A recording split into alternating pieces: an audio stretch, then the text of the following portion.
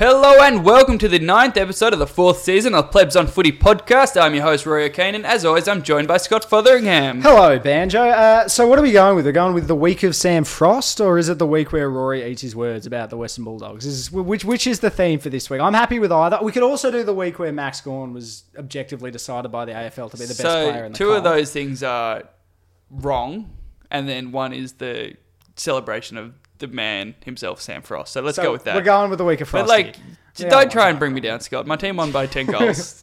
Well, I'm allowed to try to bring you down. Well, you can try, but I'm fucking impervious right now. I can't even... Well, why are we you beat so happy? We beat Carlton, now we're going to win the flag. You actually have been a pain in the ass. Why? You beat Carlton, who were terrible.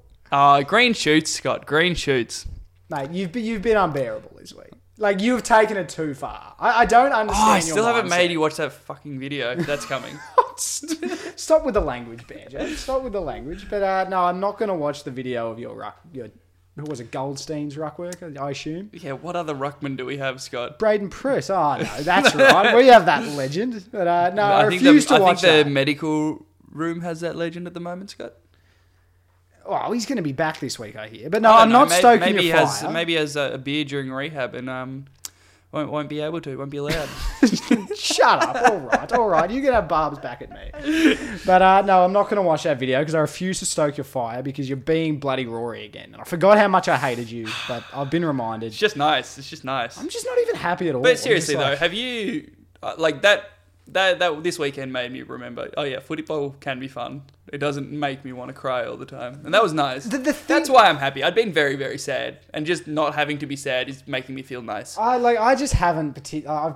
I don't because you didn't actually pay it that well, did you? But I think the thing which did get rekindled, which I forgot about, was just that fierce competitiveness that comes from a game of footy. There was nothing I don't think winning the game means anything at all. I didn't think we played well. I'm not projecting anything further. But you just get to a point halfway through the game and you're just like, man, I just want to win though. I just want to win. The little thing that makes you start yelling at umpires, stuff like that. Yeah. Start screaming ball. I was at home for this one and I sort of, halfway through the third quarter, yeah, I know. Wow. I got the surprise face. I know. What came up? There were a lot of things. I had a lot of study to do. I had no one to watch it with me. I didn't go. But so weak, Scott. Come on, mate. I bloody went to every game during the Mark Neal era. I can't be criticised for my commitment. But yeah, it was kind of halfway through the third quarter. All of a sudden, I just start standing up, yelling, swearing at the TV and stuff. It just kind of took a hold of me. So I enjoyed the win from that perspective. But it hasn't been particularly lasting. You've still just been an unbearable piece of crap. But anyway, green shoots, Scott. Green shoots. Shut up, Brendan. Let's move on to everyone's favourite segment to cheer everyone up in the week of Rory being unbearable. The segment's Gold Jacket, Green Jacket. The title derives from the line in Happy Gilmore, Gold Jacket, Green Jacket, who gives a shit? And we give 3, 2 and 1 votes for the most meaningless games of the round. First ever first tie-break of 2019 we had this year, which means you do the tie-break. You're the one who goes through the formula. Yes, when the going gets tough get going. You bring in the big guns, you ask for the objective answer to come out. Yeah, we've never had 2 draws before, so I don't know what the next stage is if you draw up on the formula as well. But we'll get to that at some point. But one vote... We can only pray. One vote, thanks to Rory's input, is West Coast defeated Gold Coast by 23 points. The Battle of the Coasts. We're getting all I cannot believe you stole that. Oh, you sneered at me when I said that. The coast-to-coast battle. Oh, I am cut. This is more annoying than your Bulldog shit. No, I'm waiting to get to that. But look, I suppose the main take out of this game is most people are just a bit grumpy about West Coast, really. I probably went into this game thinking I thought they would flog them. I thought it would be a thing of... They looked like they were going to. Yeah, well, I mean, they did... early on, it was a game, and then they did it in just a patch of 20 minutes in the second quarter. Jack Darling just said enough. Yeah. And then they just took the foot off the gas. They don't have the penetration they had last year. They're still very precise, except they go sideways instead of forwards. And that's just the biggest difference. I would argue that's not precise. No, but they're still playing the same short kicking. Yeah, they're trying to. Yeah, but they're not getting any forward momentum. Yeah. And they had much better performances out of their midfield this week. Pretty much every midfielder they'd want had 30 touches. Easy midfield to beat. Very easy, but they still finally got on top. But it still didn't matter, which I think is reasonably worrying. Yeah, they are slightly worrying at the moment. I haven't watched enough West Coast to really give an opinion on it. But I still suspect they'll get going at some point. Just because I just think they're too well coached. They're too well structured. They'll find a way. Yeah, and they're pretty much down in every area, to be honest. Like, they're playing fine, but they're not. There's not one thing that's humming. And I think that should all work into place. Probably wouldn't even say they're playing fine. I mean, yeah, they had a couple of genuinely bad performances. Yeah, and then 4-3. Yeah, this was good enough, pretty much. But anyway, their intercept marking's not working that well. Their midfield's not working that well. And their forward line's not working that well. Yeah, I definitely think their ball movement is their biggest negative at the moment. From what I've seen. But anyway, let's move on to 2 votes. Brisbane defeated Sydney by 22 points. This pretty predictable result. Brisbane looked really good early. The weather kicked in, became a bit of a slog. Sydney came back into it in the weather, which, they tend to do. Yeah. And sort of made it a little bit of a game for a while, but eventually Brisbane were probably a bit too good. Well, Tom Papley single-handedly kept them in the game. Kicked 4 of the best goals you'll ever see. Yes, all right. What would you claim? Didn't you claim it was the best small forward game you've ever seen or something? It's still a big call. He only kicked 4. It's probably in the top 5 small forward performances I've seen. Right. Look, I don't have a list of them on the top of my head, but that is a very big call. Maybe we can do top 5 small forward performances next week. Interesting thing on Sydney, a stat which has come out a little bit. They're coming 17th in contested possessions this year. Well, think about their midfield. Who do you trust in a contested possession situation? Kennedy. Parker. Yeah, in patches. Yeah. No, I wouldn't say I trust him. He's averaged 10 contested possessions a game for a long time. Okay. Which is like a fair bar. But then it's nothing. Yeah, I know, but that's I suppose the problem with Sydney is they have had the exact same style of play ever since Longmire took over. I've seen no indication at any point of them trying to change or trying to do something different. It's be contested and kick it to Buddy. That is 100% all it is. So my issue with them now is that's not working. It's definitely not working. I have not seen any sign throughout Longmire's entire coaching tenure that he will do anything different and he will try to change things. Well, so to be fair, they're trying to attack a lot more through the corridor this year. They're like, this is just true, but they're turning the ball over because they're not good enough to do it. Yeah. So, he is trying something, and they are a very young side or a very old side. They don't have any prime age players, really. Yeah, but my issues, although I don't think their list is very good, my issues aren't as list-based. I think that Longmire is a very stubborn, very stale coach. Yeah, that's probably fair. In my head, I actually think he probably should go sometime over the next few years, just because he's been there quite a while. Yeah. He's done a good job. He's absolutely done a good job. I'm not saying he's not a good coach, but I think something needs to change there. Something needs to be spiced up a little bit. They probably do need a refresher, don't they? We've been drifting to this point for quite a long time. But that's my issue with Sydney. But anyway, let's move on to the big 3 voter. One of the more disappointing games to watch you'll ever see. Yeah. Adelaide defeated Fremantle by 17 points. So to those teams, we say... Gold jacket, green jacket, who gives a shit? This is the most sort of gut feel 3-vote game I think I've ever had watching live. Watching live, I'm just I could not care less about this. I actually said, who gives a shit? See, I did give a shit because I care about Freo and they've been going all right and I really wanted them to get the win. And from a results-based kind of, yes. But the actual game was just so bad. The issue with the game... So look, I only started watching it towards the end of the game when it was close. And in terms of that, it was actually quite exciting. It was very to watch. Sydney West Coast Grand Final. Yeah, I really enjoyed that. The issue with this game, though, is watching for most of the game, there would have been a thing of, I know this game is going to be decided in the last 5 minutes. So what is the point in watching the rest of it? It's the criticism that people have of basketball all the time. Of why do I need to watch anything other than the last 5 minutes? Yeah. And for this, you evidently proved that to be correct. Yeah. You watched the last 5 minutes, it was fun for you. I watched the first half and it made me want to cry. Yeah, can you please explain to me what Fremantle are doing? It seems to be they're changing their style of play every week. Yeah, they feel like bipolar. One week they're just normal Ross Lyon football, and the other week they just try and kill sides. They're manic the next week. I've never, and I don't know. It's really they have both the highest and lowest score on the season this year. Yeah, okay, that makes sense. But as I say, I didn't really watch this game. But I swear to God, from what I've seen of Freo, it does seem like it's an intent thing. I honestly think there are some games where it looks like they're trying to pick off corridor kicks and they're trying to stream forward as a midfield group. In all honesty. There are other games where it feels like they're just getting numbers around the ball and trying to make it a slog. And you couldn't be making that bigger extreme change week to week. To be fair, I think a lot of this was that we're beaten and Adelaide didn't take advantage. Adelaide missed a lot of pretty easy shots. They were kind of played a lot of Melbourne not capitalising on their inside 50s type football, and they probably should have won by 40 But points. were Adelaide trying to contain it? Were they trying to make it a slow dower game? Not particularly. And they still had the opportunities. They just couldn't kick to save themselves. But like there were not a lot of scoring shots. They probably should have kicked 80 points. It was definitely a contested, low-scoring slog of a game, which means one of those teams has to have made that decision that's what they want it to be. I think a little bit was both of them. Yeah, okay. Well, that's possible, but I don't really understand Fremantle and I don't really know where they're at. No, they're going to be very, very interesting to watch going forward. And Adelaide have managed to string some wins together, just not through anything particularly pretty, but they are starting to look better. Freo are pretty good. St Kilda are fine.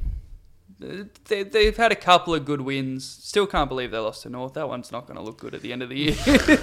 But they're going to get there. I think they'll probably make the 8 from here, to be honest. I'm confident Adelaide will. More from a draw perspective than anything. Yeah, but I think they're a good enough team to get enough wins. Agreed. It'll happen. I'm confident they'll make the 8. And I'm hopeful that they do click to the extent that they'll be quite a good top 8 team.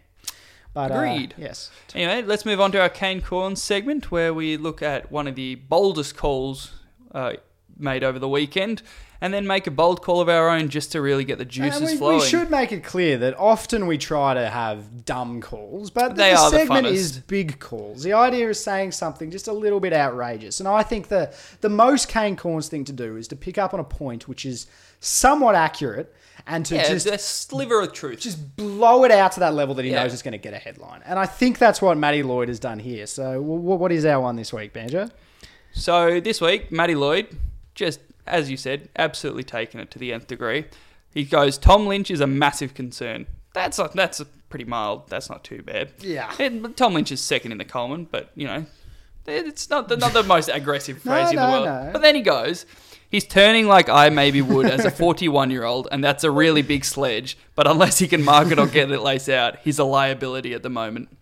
The word liability for me is one of those words... It's just the kicker, isn't it? Well, yeah, when someone has a conversation around a player and they say liability, it's just like alarm bells just go off and it just stands out for me. And it's just... I just think it's the most... It's just about the worst thing you can say about an AFL footballer is saying that you are a negative to your team. Especially on the pressure front, because that is like a non-negotiable at this point. Yeah. It's the exact same criticism Ben Brown was getting a couple of weeks ago. He'd want to do what Ben Brown did this week. I haven't heard the full conversation from Matty Lloyd. No, was it about pressure at ground level, or was it about being able to gather it below his knees at ground level and being able to do stuff? He's right at that stuff historically. Like I remember watching him at the Gold Coast. He's fine for a key forward. He's mobile enough, and he's like reasonably good going around the body and kicking on the run. Like. It may not fully be there at Richmond, but he's got those tools. I took it to mean mostly pressure, and after the ball hits the deck, he's not doing enough, not sort of putting enough pressure on it, and not really, willing himself to the contest enough, and just sort of being a bit lazy. That's how I took it, and I think that's reasonably fair. So just looking at this, so a few weeks ago, Lee Montagna said, "I don't think Tom Lynch is playing well," and we had Poochie telling us that should have been in the Kane Corns, and we both looked at it and said, like. No, I agree with it. I think that's spot on. What Lloydie has done is he's taken a little bit of truth and has blown it out of proportion. But yeah, I don't think Tom Lynch is playing particularly well. No. I think he's getting a lot of easy goals. I don't think they're as structurally sound as they were when Riewoldt was the main man. No, he's not as good a link player at all as Riewoldt. Absolutely not. To be honest, he's just not as good as Riewoldt. It would be interesting to see how they go if he had that support, but playing one out is not quite working for him, and it's only working occasionally for Richmond. It's sort of, they've been very hit and miss. The only game this year I've watched of Richmond, which I thought he was playing well, was against Port Adelaide. I thought he played really well. He played really, really well. Yeah, apart from that, I've kind of been like, oh yeah, he's kicked a couple of goals. Yeah. But anyway, so Mike, is it me first? Yeah. So I'll go I had for a good segue, but I want to get yours. You've got a very, very long one, which we're going to have a lot of time for. My one is, I think Chad Wingard is a bigger wasted talent than Harley Bennell. This is farcical. Yes, it is. No, okay. So the question is, let's start it from one point. Who has more talent, Wingard or Bennell? Bennell.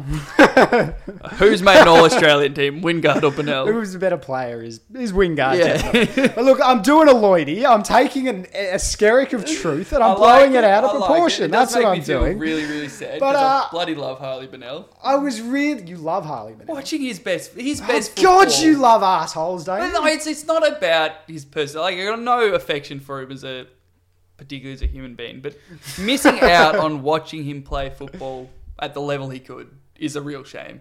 Like, yes, just for of course. everybody. Of course. I cry because I weep for Harley. Of course, he's probably the biggest wasted talent we've ever seen because he's one of the most talented players we've ever seen. Great work, just going straight back on your call there. No, okay. I know I'm going back on my call. But anyway, I do want to rip into Chad Wingard very, very Go quickly, ahead. I was really keen to have a go at him this week. He is not a great footballer. He's extremely arrogant, even though he's not a great footballer. And I did not like the look at halftime with the Hawthorn group. Not because I didn't have any issue with the leadership group talking to him. I had issues both ways, but yeah, go ahead. I ideally do it in the rooms, yeah. But they have the right to have a word to him. I think that's fine. I thought he came across terribly the way he looked. He looked like he was saying... He was angry, saying, get stuffed, I'm doing it right. Which, you are being told by three players. He looked a combination of that and confused. You're being told by a bunch of experienced leaders at a club who've played together for a long period what to do. You shut up and you listen to them. We knew this would be an issue with Wingard. He struggled to fit in at Port Adelaide. When you're going across to Hawthorn, even with Alistair Clarkson, who's one of the biggest taskmasters you'll ever see, we knew that he'd struggle to fit in there. And he's not playing well at all. And, how much better are Port Adelaide now they've got Rosie? Rosie is a far better player than Wingard. He is now at this point in time. At this point, yeah, he's played better this year. They would be feeling like we are better off with Rosie's season has not been better than Wingard's best season. No, but Wingard did it for a season. He did not do it for very long, and he has the talent to do it for very long. His first season was very good. His first season, the one Rosie's going through now, was good in the same way Rosie's is good now. His second season was the one where he was lights out. Shouldn't have made All-Australian. That should have gone to Lindsay Thomas, who kicked a lot more goals. Yes. But very, very good nonetheless. And after that, he's been stably good to occasionally very good throughout patches of the season. Even saying Scott, good if you're willing to call Mason Cox good, Wingard has been good.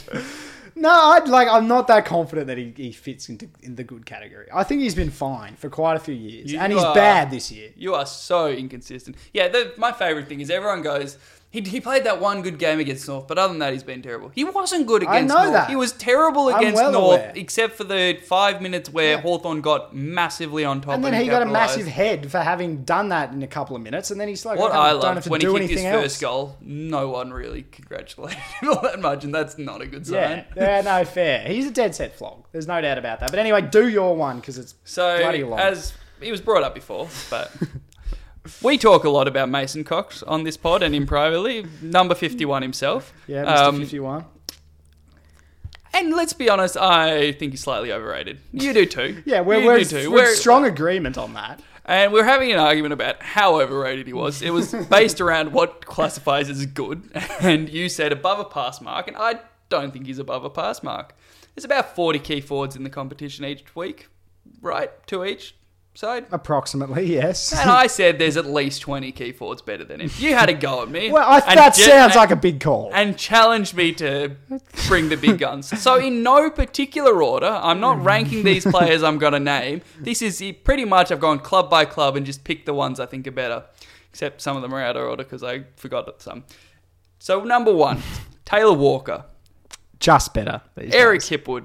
Better. Josh Jenkins. Better. Harry Mackay, lot better. Charlie Curnow. Not better.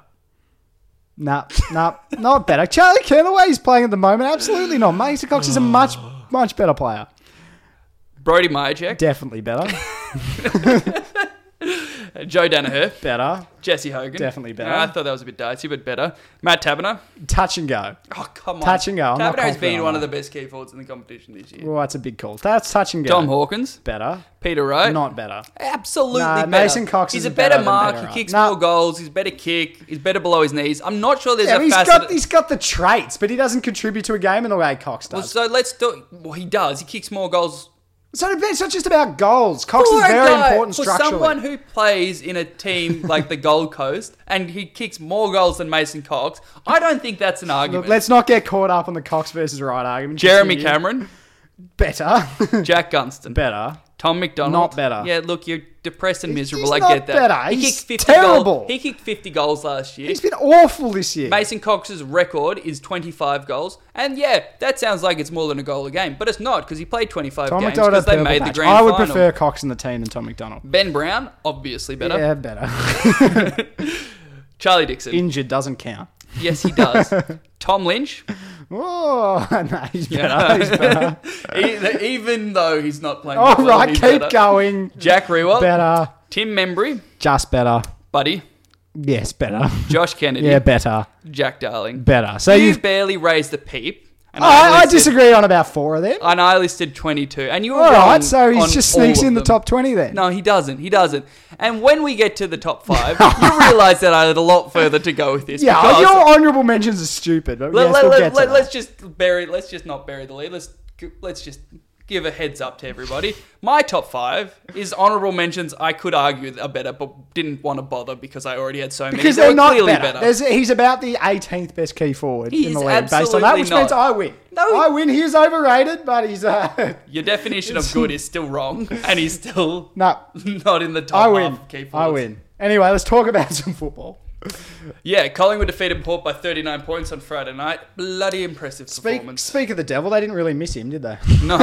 Yeah, really important structurally, you say. Yeah, like, I think he is important structurally, but man, their forward structure is good. Like that's probably... So if I'm talking about Collingwood, there's a lot that they're good at. We talk about their midfield depth. They're great through the midfield, no doubt about that. They're Defensively, not actually smashing in contested ball or clearances like you kind of think Yeah. they would when you look yeah, at it. they though. haven't, in terms of the actual way the team has played, that hasn't stood head and shoulders above No, anyone, really. it's not. They're not winning like West Coast were winning in 2005, Yep. 6. Yeah, their back line is improved a lot with Darcy Moore there, and Roughhead's doing a really good job down there. Improved a lot, but I don't think it's anything better than, say, Richmond at their best last year, West Coast. I don't think that particularly stands out. The thing for me that stands out for Collingwood, now that they've got it up and going this year, is their ball movement. Yeah. I think their ball movement is special, and it sets them apart, and it's very different to any other The team. way the medium forwards work together is just... It's clockwork. It's just so intricate. Like, there's been vision shown in quite a few football shows over the... Well, yesterday on Monday. Yeah, it was. where- I talked about it last week. Remember? Yeah. The Anzac Well, game, yeah, mate? you Ahead did. of the curb is always the plebs. Yes. Absolutely. I'm sure I would have recognised it if I'd watched that game. Yes. Yeah, but the way Stevenson and De Goey in particular push and pull is just it's actually like beautiful to watch off the ball. Like Yeah. not many sides when you watch what they're doing off the ball makes you go, wow, this is impressive and this is going to work. They do. Then you've got Hoskin Elliott filling in the gaps. Jamie Elliott hasn't played for a couple of weeks. Or did he play Yeah, last he missed a week. And Yeah, was well, back. and that didn't hurt them. Mason Cox Yeah. played and didn't hurt them. Ben Reid fitted in seamlessly, even though he couldn't kick straight to save himself. Like, everything seems to work. Myercheck, very important to it. There's Yeah. so much that just goes right for I think them. that's the impressive thing about it is it's very flexible while still being structured. Like it never feels like they get lost. Some weeks the person who's deep, I'd say more than often, De Goey ends up being the deep one. But Yeah. this week it was Stevenson. they like sometimes putting- it's Cox. Sometimes it's Myercheck. It's very rarely Cox as the deepest one. This year probably less so. Yeah. Yeah. This year they've started. They really like isolating mobile Yeah. marking It's targets. unbelievable how well they do it. And look, a lot of that comes from ball movement. It comes through how quickly they move it through the midfield. Yeah. And I think they actually fell into a trap early in the year that they became a bit more of a chip mark team. And it worked against Richmond, and then it started to drift for a couple of weeks. Yeah, they and sort now of they've got it they back together. overcommitted to that start when they move the ball really well when they move it quickly and should move it quickly And I because don't- it's more dangerous. But judging by how they're going, they're not going to be changing that. Like that first quarter was some of the most perfect, powerful football you see. That was one of the best. Reflective of them against Richmond in the prelim. Yeah, it was one of the best quarters of football we'll see all year. And to be honest, there's been quite a few quarters from the top sides this year that have made me go, wow. And that was another example of it. It was hard, it was clean, and it was structured. It had everything you wanted. Yeah. Anything about Port? Just a down game from the kids, right? Oh, it was a down start, really. Yeah. They just had a first quarter where they rocked up against a very good team who played an unbelievable brand. I think they just got scared. They got punched in the mouth. They just, the jaw dropped and they just didn't know what to do. And then they got to quarter time. They talked about it a bit. And from then on, I think they might have outscored Collingwood for the rest of the game, I think. It was about 40 even. Points at quarter time. But from that point on, it just looked like just quite a good game between two pretty good teams, really. Yeah, and Ebert went down, and he's pretty important to the way they structure up. So there's not alarm bells or anything for Port. They just didn't start well, and it killed them. And Collingwood are ruthless. Let's move on to your game. Melbourne defeated Hawthorn by 5 points. Were you jumping for joy after this?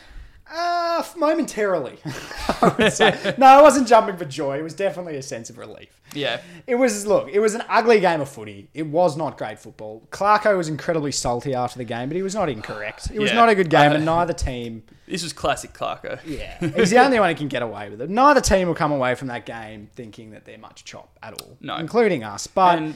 it was still a good game in the sense that there was a lot of momentum swings. It was hard and it was tough and it was close. We looked like we'd blown it in the last quarter. It looked like they were going to run away with it. And the fact that we responded was awesome. I kind of didn't expect it. There were lots of little signs here and there of things which are changing.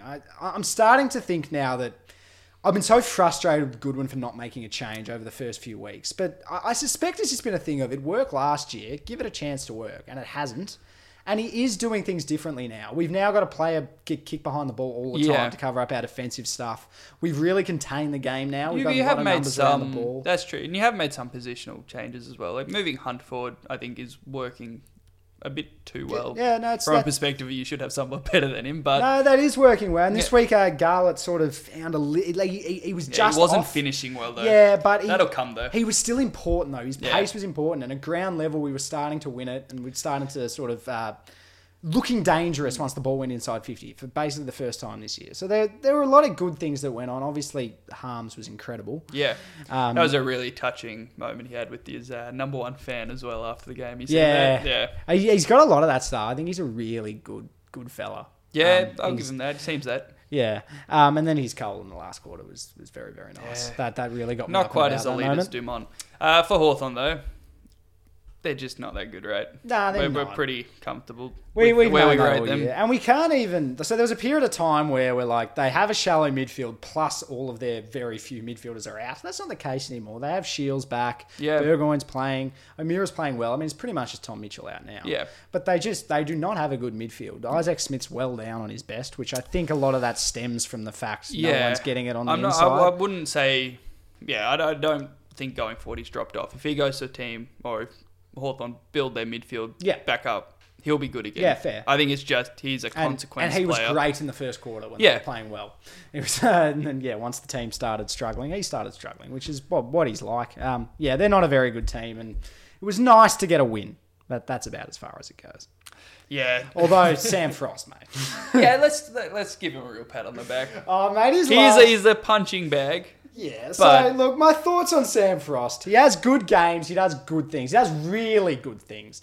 But overall, of course, of a game... He does too many dumb things. I think his lack of intelligence hinders the entire team to too strong a level that I don't think he should be an AFL footballer. Well, leave it back in the AFL, maybe. His desperation in those last couple of minutes, he was the hero, he won us the game. He had that little spin manoeuvre to pass it to Lockhart to run the clock down. Then the time he threw it to Lewis... Yeah, but that was great though. Yeah, that desperation. As Gary Lyon said, it was a great throw. It certainly was, and he got away with it. And his desperation was very, very important, which it is at times with old Frosty. So we need to give him a pat on the back. Yeah, Frosty's one of my favourite players in the league. I love old Frosty. Yeah. Let's move on. GWS defeated St Kilda by 44 points. Pretty dominant performance for GWS. Yeah, this was leaning towards the gold jacket, green jacket territory. St Kilda are just a bit off it. Yeah, they're not a top side, and when they play a top side, it kind of shows. Yeah, they're not great. They're not great. They're better than they were last year. Yeah. They're not a particularly good team, although they are very injured. Yeah, well, when you think about it, the amount of guys they've got out, Carlisle, Stephen, Geary, and there's a heap more. They dropped Nathan Brown this week, which was that was odd. weird, and I thought that was wrong. That was a bad decision. It exposed them. They looked bad in the back half. Yeah, I get the thinking that Brown's not that mobile and he's better against strong key forwards, and GWS don't have a single guy who's a bit of a guerrilla key forward, but he's just pretty good. Like, he's really solid. Yeah. He offers you nothing creatively, but he's just so good at his actual job. Well, why are you messing around with that to go bring in a guy who was an off-cut from Collingwood and hasn't shown any signs of being good? And when a player's as hot as Jeremy Cameron is at the moment, you need a bit of leadership. You need a bit of common sense in the way that you play him. You need a bit of brains, which are just, for a young player, would be quite scared of the task. Just doesn't work. It was really impressive for GWS to do this without Whitfield and Kelly. Yeah, I hear they're going to be in another week. Oh, both of them. Well, that's the last and thing. And Cornelio was hampered as well. Like, they had He has been, yeah. They were pretty severely undermanned themselves, and St Kilda were more undermanned, but it's just a good sign for them. They've got real midfield depth with Hopper and Taranto pretty much being able to fill an A-grade void. I feel like they're more than depth now. Like I think I 100% agree, but when you're down to your an important part of the midfield group, fourth and fifth midfielder, that kind of count. Like, that's in the range of being depth anyway. In a way, They're like Collingwood's depth. They're still depth, but they're just awesome players. Yeah. I love Hopper so much. He's just great to watch. He is good. I don't know. In previous years, I've had issues with their depth in terms of they bring in a lot of very unknown, random players. Yeah, but they've kind of sort of finally had the option to grow into it, haven't they? But perhaps. It's as simple as now they have opportunity, some of these players, we're actually starting to notice them. Yeah, and like Hopper and Taranto are just getting to the age where you're going to be a prime footballer. Well, I think they were always going to be good. Well, yeah, they were number 2 and number 7 draft picks. Yeah, and I think maybe give GWS a bit of credit when they started cutting their list. They were like, we've got Hopper and Taranto there. Yeah, we don't need clever. And to be honest, Scully. Yeah, and Scully hasn't looked great. No, they were right on him. Shield is the same player he was at. He hasn't gone up a level like Treloar did when he left or anything like that. He's still a very, very He's a very good player, but he's not... Like, is he better than Hopper and Taranto? Marginally, maybe. He'd be worth so much more. Like, they'd have to pay him so much more. Yeah, he is better than them. Yeah, but it's not... you're right. In terms of cost benefit, yeah, fair enough. But God, Cameron's good. They've done very, very well. And Anyway, yes, let's move on to our fine. top 5. I've had my fun with my cane corns. You start with yours. We're getting a bit wacky with our top 5s. We're going in different directions this time. We're doing different top 5s because you were so determined to do your stupid Mason Cox thing. Don't act like you didn't encourage That I'm decided to go with the top 5 things Rory got wrong about the Western Bulldogs, which there are 5 of them. Can I just offer a disclaimer? I'm not wrong on any of these. You are definitely wrong on all of these. Blatantly wrong. At 5, we've got the Western Bulldogs will get the spoon. I didn't say would. You did say they'd get the spoon, mate. Could. No, but... They are 2 games away from the spoon. We've gone over this, Banjo. The tone of the way you said it suggested that you thought they would win the spoon. Yeah, so and then you tried to backtrack on it once we got on You're listening to the words I said and then going, no, they're not actually what he meant. What he really meant are things he didn't say. I could tell by the way you said it. And then once we get on recording, it's no, they could, which every team could get the spoon. What a terrible call. You were clearly trying to make... What's the point in saying it if you're saying could? You were clearly trying to say you expected them to, and they will not, because they were very, very good, and they smashed Richmond. Can I continue, though? So I made that point as sort of a sneaky outside chance. That was my comment. They're a sneaky outside chance. And you know what? They still are. Nah, they're not. They're not. They're far off. No, let me finish. If Carlton and Sydney get their shit together, every chance the Dogs can win the spoon. They've beaten Richmond 4 out of 5 times. They just have the wood over Richmond under Beveridge's coaching. Just because they beat a severely understrength Richmond who had... They had probably one of the worst lists on the park last week. We'll go through who they had out later, but they were a bad side on paper. And Damien Hardwick and their culture can only do so much. Did you watch the game? Yes. They were really good. They were really clean and really quick and really frenetic. I loved it. I thought they played some very, very good football. That's fine, but there's no It certainly pressure, wasn't wooden spoon football.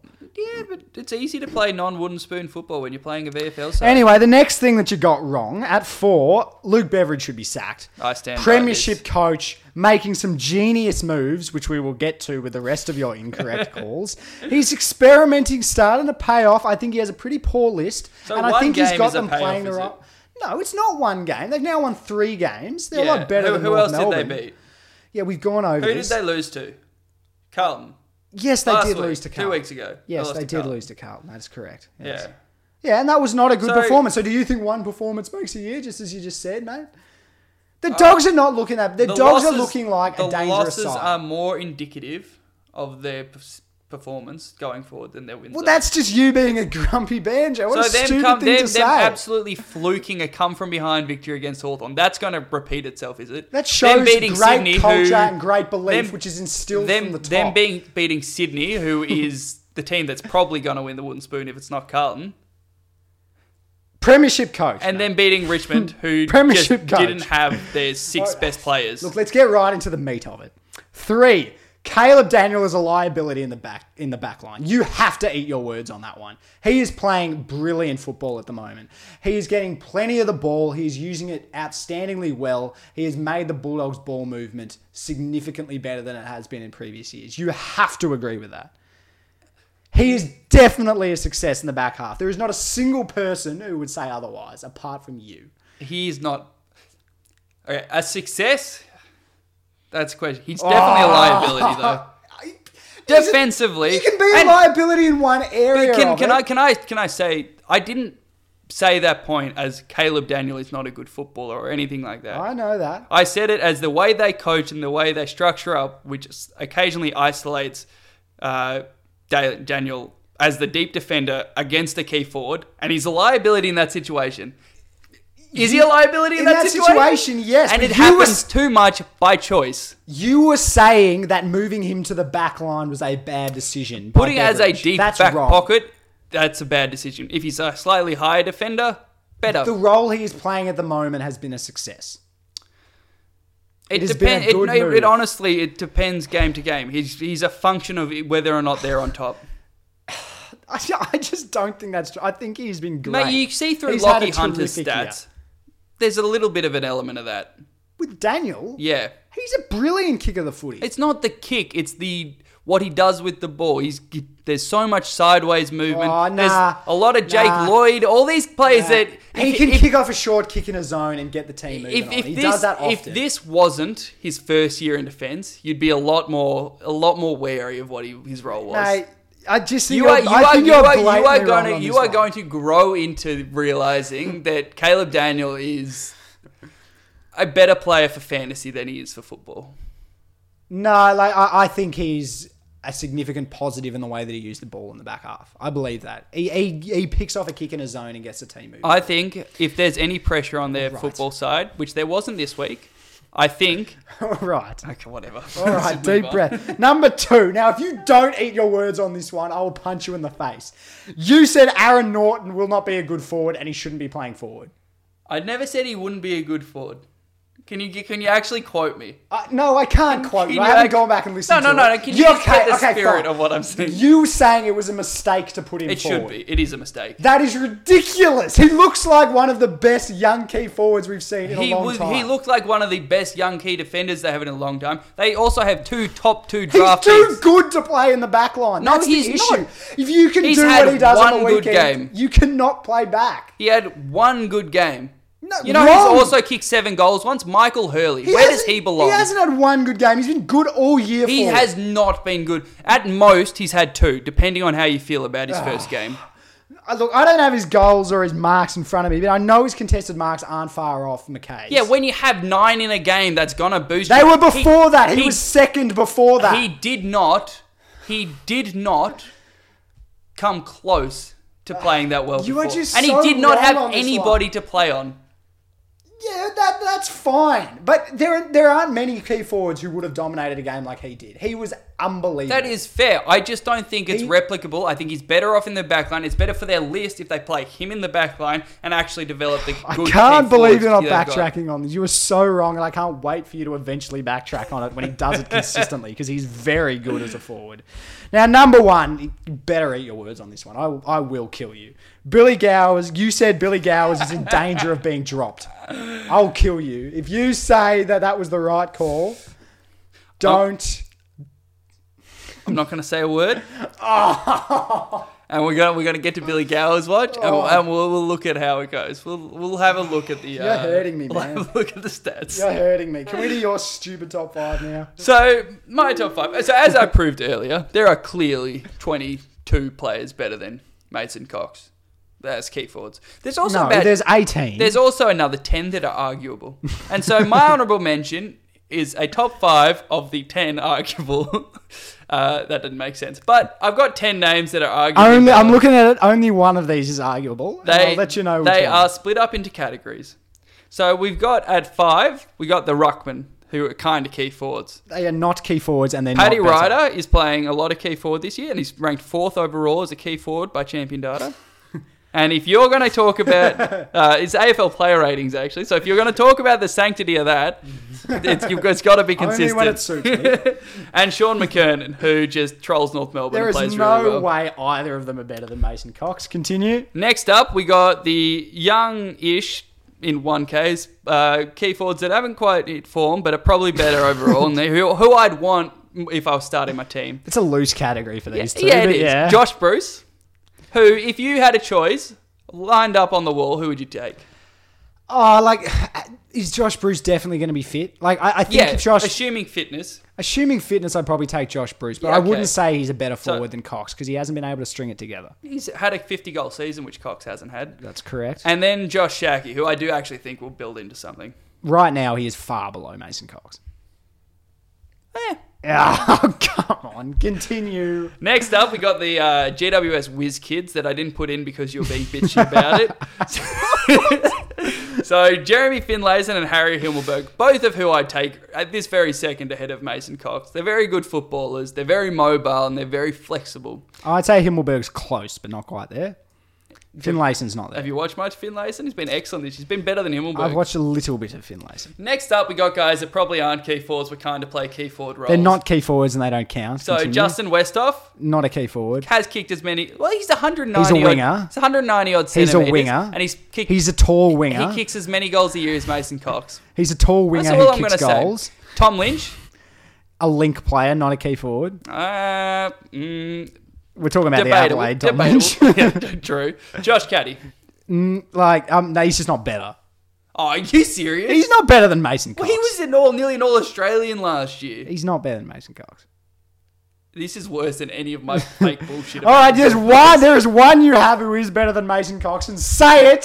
Say it now. He's a man who is definitely a better key forward than Mason Cox. Aaron Norton. Yes, he is. Agreed. Let's move on. I'm happy with that. So we've decided Mason Cox is the 19th best forward on the basis of all of that. We absolutely have not. He's 31st at best. I've decided that.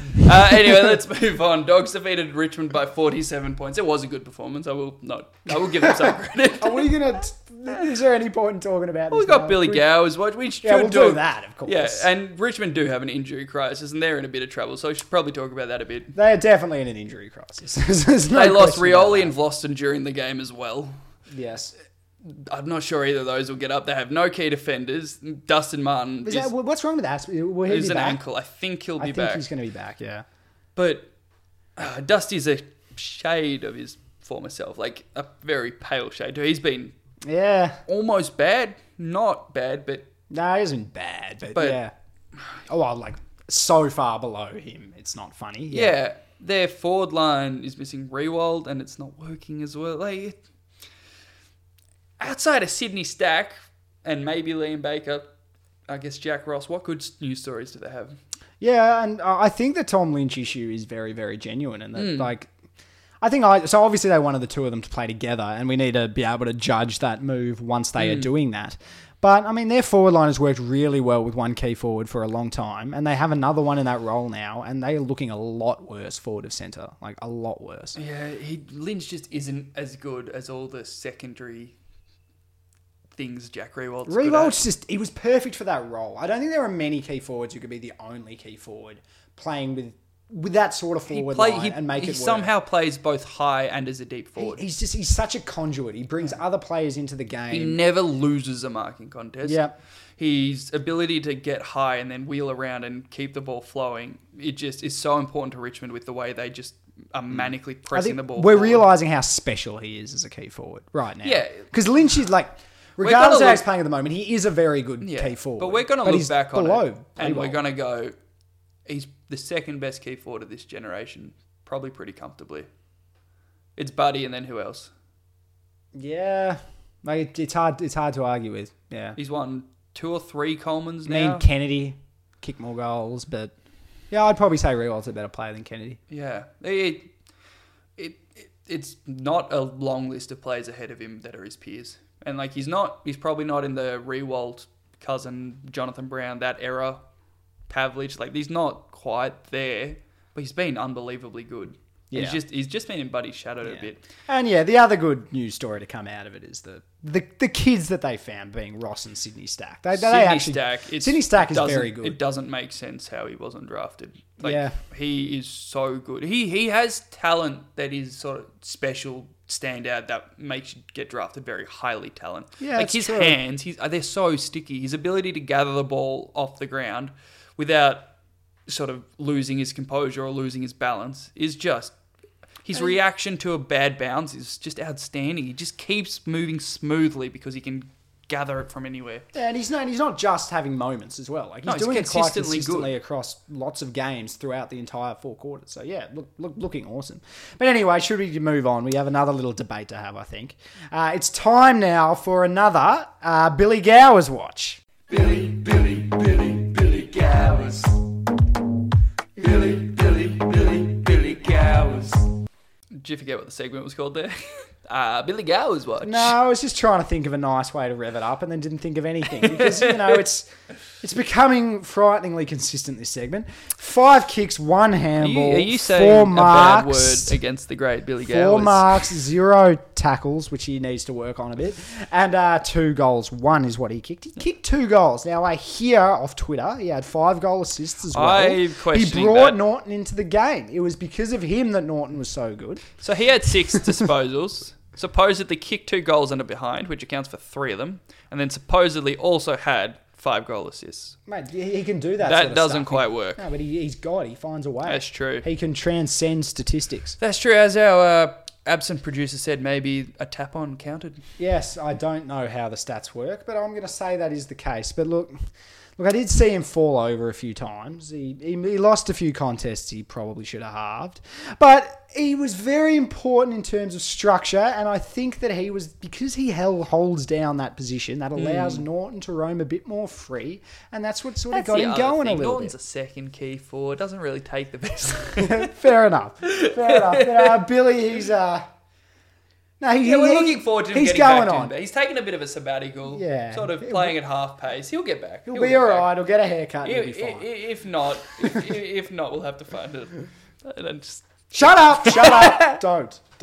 Anyway, let's move on to the game of the round. North Melbourne defeated Carlton by 58 points. This was a smashing. This was, to be plain and simple, pretty embarrassing from Carlton. Yeah, it certainly wasn't the game of the round. It was quite depressing in many ways, just how bad Carlton were. It's staggering how clearly this is their worst performance. It's that's kind of the thing about it, is regardless of what you say about Carlton this year, they brought the effort every week. And they'd been a lot better. They'd been competitive. Yeah, every week. Richmond had been one of their worst performances. They were in it right away. Yeah, they were in it up till 3/4 time in that game. This was, it probably is just a game they didn't really turn up. I think that they had a lot of outs. Yeah, and to be honest, the outs did show a lot. So Cruiser just changes the nature of their midfield. Can we just labour on that for a second? Like, I think Cruiser is so frighteningly important for that team. In terms of, he might be the most underrated player in the competition. in terms of importance, I think he's right up there. He's in the most probably, important players. pound for pound, when healthy, top 3-4 ruckman. He's a different type of ruckman is the thing. He's not a great tap ruckman. And he doesn't get He's a lot of good enough, though. disposals, really. Oh, But it's what he does. So he'll do okay in a ruck contest, and he'll get to ground level. But the thing, and then he'll apply a tackle. He's a bit Lysette-like. He won't lose. Yeah, he won't lose. That's correct. But it'll get to ground level. What he'll do, he'll lay a tackle. He'll block space for his young midfielders. And he can be such a powerful runner out of stoppages. Like, his goal against Hawthorn was not a lot just, of ruckmen do and that. he Yeah. can do that consistently. But it's the second and third efforts that make him special. And with those young, frail midfielders around him, they stand up so much taller when Cruiser is in When there. you have Cripps and Cruiser, that's a big, strong midfield Yeah. unit, pretty much already. When it's just Cripps, the fact that the next guy is Mark Murphy and Sam Fisher, who are both very small and very Zach, frail. but yes. Oh, why'd I call him Sam? Old St Kilda player. St Kilda player. Yeah, and then I guess Sam Walsh. They're all and Walsh, skinny and outside, and they don't have... Chevsky Seaton, who's actually he's like not too bad on the He's- inside, but There is like... I don't know. I find this is almost a bit of a trope when we talk about Indigenous players because they can be so skillful and so quick and so explosive out of it. We kind of neglect to acknowledge how good they are in the contest. Yeah, well, but he's quite good, but my point still stands. He's He not a big he body. does that outside stuff, Yeah. but he lays a lot of tackles and he's quite good. But in he's that. not a big body that really bolsters that midfield or anything. It's really just Cripps because Setterfield. I don't know why I said Petrovsky's eaten again. Setterfield, yes. Setterfield and Kennedy haven't really come on. Well, they definitely haven't, considering they're not in the team. Yeah, and Setterfield was available this week. Yeah, This he played suspension VFL was this over. week. Yeah, They need to. They need an inside midfielder to help Cripps. They just.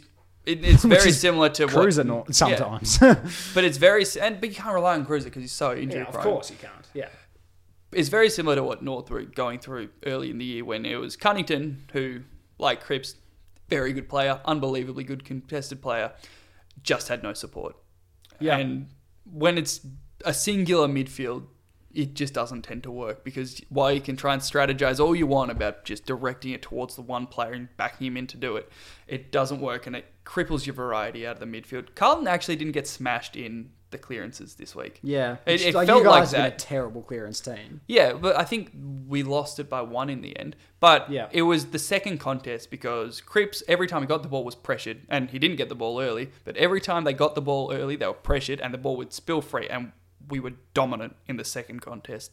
And after that, winning a second contest, I saw this point somewhere, I can't remember. Winning a second contest is a lot easier to break away clear from than winning a clearance because the stoppage sort of expands a little bit and everyone's got a little bit more room. Yeah, And makes sense. Carlton just got killed on that second part of the contest. And Yeah, there were no second efforts. Like, no, the second efforts they had were sort of feeble. Like, because Cripps would have done the first thing, he'd be at the first contest, he'd have halved it or have won it or at least made it difficult. They'd be in it, but the next person would be Zach Fisher. It'd be Mark Murphy. It'd be Sam Walsh. And they just couldn't go with the next person for North because we put Zeeble in the midfield, which I think is probably the right thing to do. yeah, I think it We is. tagged, went head to head against Cripps, and I think that was a good role for Zeeble going forward because he's one of those guys that can do the head to head thing. But yeah, they just got beaten and belted, and it killed them. Yeah, fair enough. That's enough to talk about that game. It absolutely let's move on, is I not. think. We've got to talk about North. We just Well, got to why? talk No, because the game was about. No one talks about North. They're irrelevant. People have only talked about Carlton. I've got more Carlton points if you want, but I would like to talk I thought about Jack North. Silvani looked all right in the second half. He was laying a lot of good tackles. It's very He's easy. getting- He did lay 7 tackles. He's tough. He's toughening up a bit. I think he's looking He's a bit growing better. a bit too. He's improving. That's true. But you know who was really good? If we're going to talk about medium-sized forwards that had an impact, Cam Zurhaar, 5 goals, 16 touches.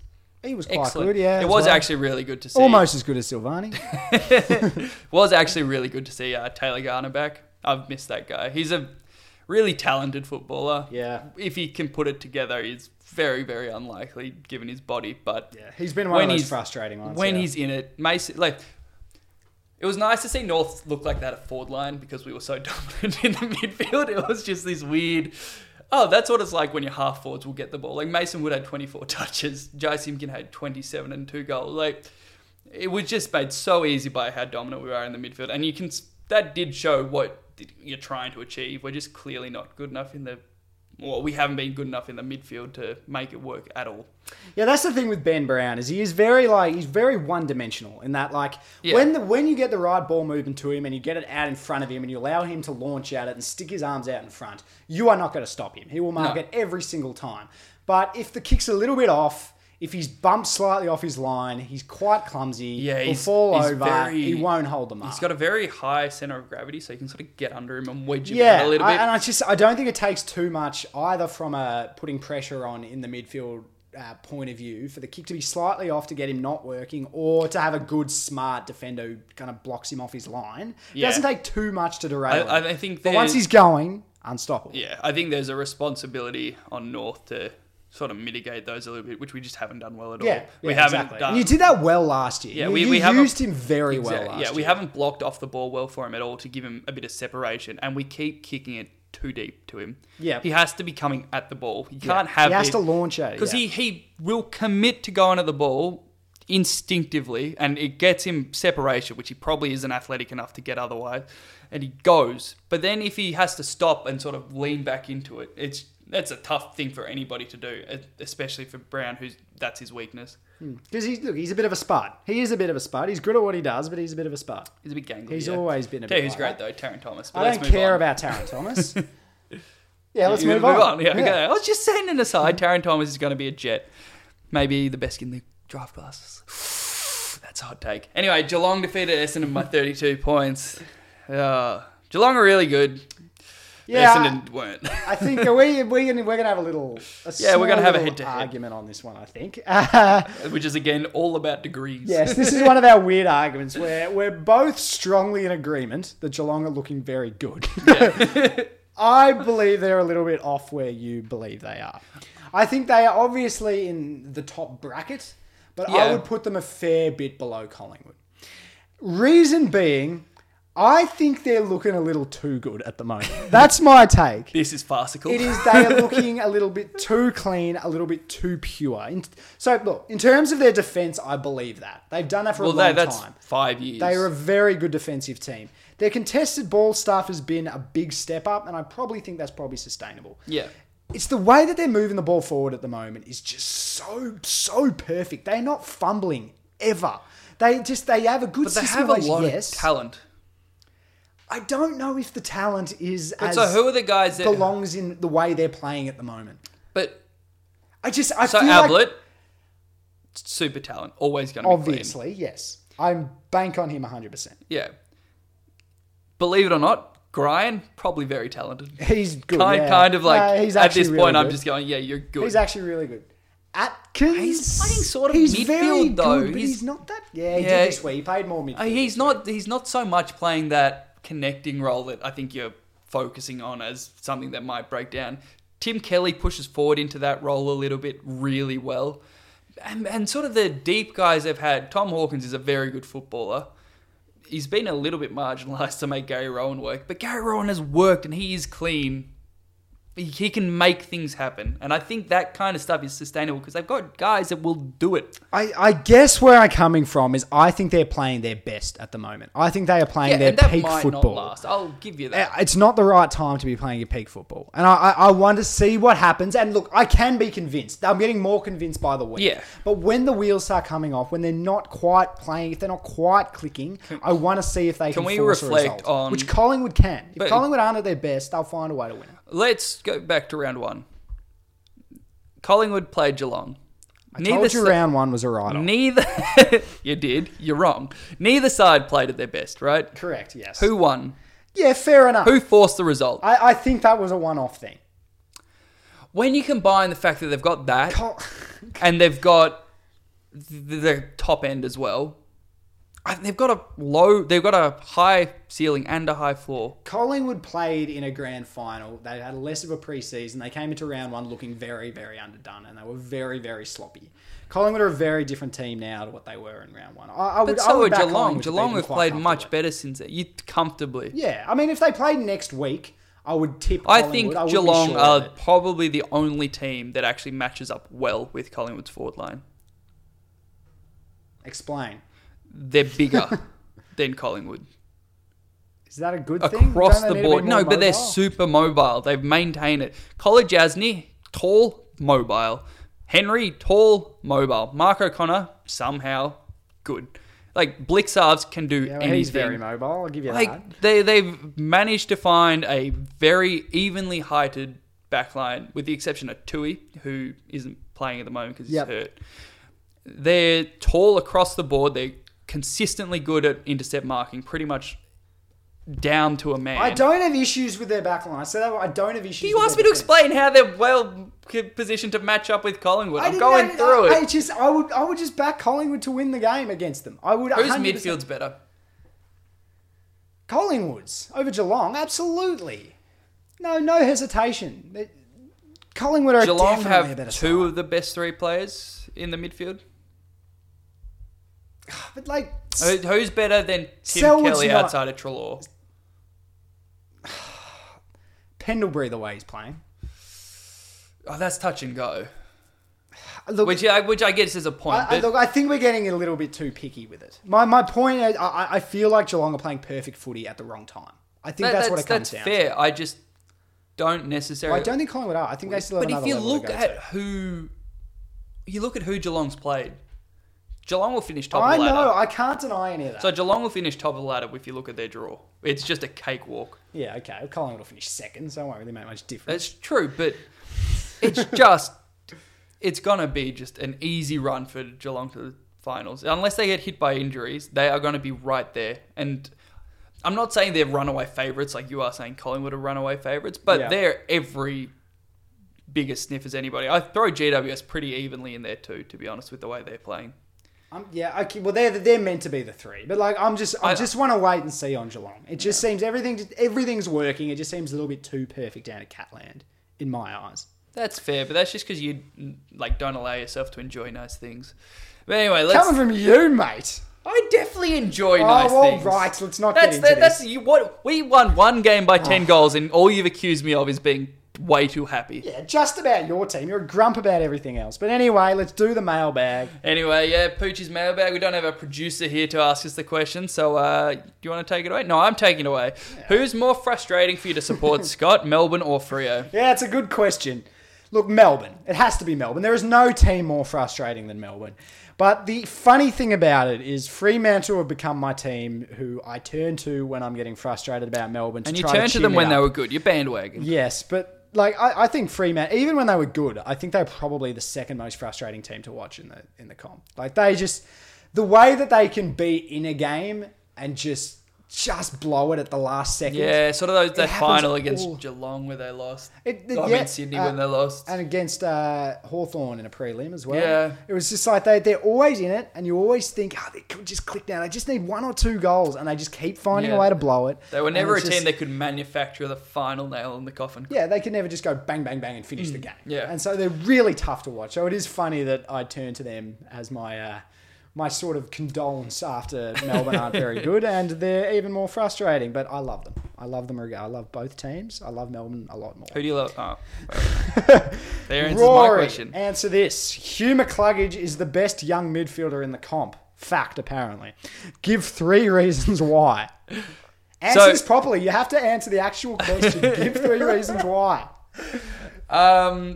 So Winey's kicked the most goals out of any midfielder in the competition. That's a good one. That's an actual good one. Done well. He's probably the most composed young midfielder in the comp. Ooh, okay. He's got the most time and creates the most space.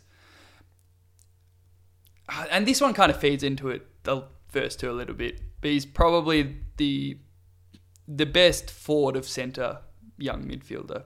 Like his ability to create and hit targets inside 50. I don't think there's a young... Like, who's his competition? Because I think I'm almost willing to age out Oliver, Cripps and Kelly. They're sort of in the prime. Fair enough. Like, yeah, it's really hard to know where we're cutting off. Yeah. Midfielders. Like, I don't Cripps think is he... pretty young. Yeah, but he's not in the same generation as McCluggage. Yeah, I agree. It's Taranto. I think maybe Hopper, that he might be in the last year I'm willing to accept. Who else is really young and showing a whole? Sam Walsh, obviously, but he's just nowhere near a good enough kick to justify not going. yet, yeah.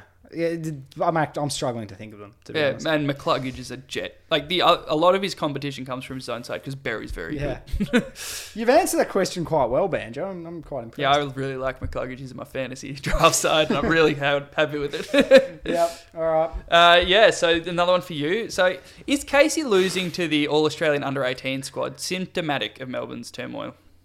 Poochie, this happened weeks ago. Why are you bringing that up now? This happened about a month ago, didn't it? Yeah, it did. Casey have been, considering the amount of injuries we have, literally every one of our depth players who are important at Casey or were last year when we made a grand final, they're all injured. So considering that, we've actually been quite impressive. Casey have been, every game we played has been quite close. Yeah. We've ended up losing a few, which we maybe should have won. But we've been quite competitive, which I'm actually surprised about. No one wants to hear VFL. So let's talk about the real takeaway. It's a good draft. Good draft. Yes. Good time to be correct. bottoming out. Yes, exactly. We're both happy about that. The dirty pooch. Rory. FYI, Gary Rowan was picked 6 by the Swans in 2009. Yeah, it's not really a question, and I'm sure everyone's cottoned on to, but it was a very, very, very welcome fact check from Mark. I can't remember his last name. B. Yeah, Mark B. If I said he was pick 5 or if I said he was another pick, I apologise for my errant words, but Gary Rowan was pick 6, very talented player, as we keep harping on about. Get it right, Banjo. Pick 6 in 2009. He didn't say it wasn't you who screwed up. Let's just reflect on that. Don't absolve yourself of all responsibility. All right, final question. So another one for you, Scott. Given Melbourne struggled to beat top 8 sides last year, in hindsight, should we have had much lower expectations on them to start the season? Okay, I have a couple of issues here. One, why is this whole segment bullying me this week? Can I just answer that bit first? Because you deserve it. Go on. What was... Because you're miserable. Number 2, excuse me, 4 weeks in a row we beat West Coast and Perth, who were the premiers, GWS, who were a top 8 team, Geelong and Hawthorn. Okay, so Geelong and we Hawthorn... did it in a row. That was a month of beating top 8 teams. Get stuffed, Poochie. Geelong and Hawthorn were the weakest top 8 sides. Let's be clear. They were still top 8 sides. That's and okay. we smashed them. Okay. And when it really came down to it, what happened when you played West Coast in West Coast? Well, that's fair enough. Yeah, I it agree is with fair that. enough. They did have a week off. And yes, they were a better team. But you can't say we didn't beat top 8 teams. We had a month of beating top 8 teams. All I remember is late in the season, you were about 2-10 against top 8 sides. Yes, but then we won 4 in a row.